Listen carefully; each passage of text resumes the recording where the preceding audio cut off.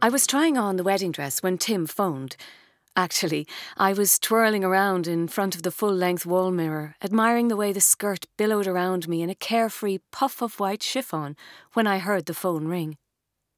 It had taken me longer to make this wedding dress than any other I'd ever done.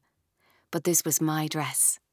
This was the dress I'd wear when I married Tim in 2 weeks' time, and it had deserved all of my time and all of my attention. I smoothed the skirt and fingered the tiny white pearls neatly hand-sewn onto the bodice. There were 420 of them. I'd never sew a pearl onto a dress again. "Isabel, it's for you!" Alison stood at the bottom of the stairs and yelled at me, "It's your fiancé!" She broke into a guffaw at the word fiancé. She always did. Alison, who was 21, thought I was out of my mind to be getting married. Alison didn't approve of marriage. She believed that husbands only tied you down, limited your potential, trapped you for the rest of your life. She thought I was too young to tie myself down to one person. But I wasn't. I was exactly the right age. 27. Long enough on my own to have had some fun and make a few elementary mistakes, but mature enough now to know exactly what I was doing.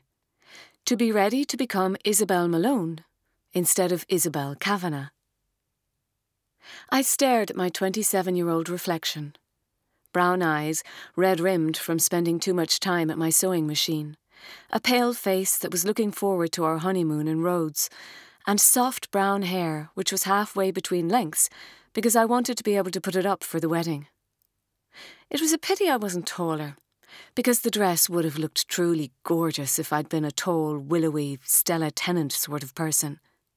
But I'd stopped growing around the 5'1" mark and remained the short one in our family. At least I was slim, although that was probably because I'd almost stopped eating in the last 2 weeks. There simply hadn't been time. Alison, unlike me in almost every respect, taller, tousle-haired and bigger-boned, thumped her way up the stairs and pushed open the bedroom door. "Are you deaf?" she demanded. "It's Tim." She broke off and stared at me. She hadn't seen the finished dress before. "Oh, Isabel." Suddenly her face was softer, gentler. "It's beautiful." I grinned at her. "Thank you." "I mean it," she said. "It's lovely. You look lovely."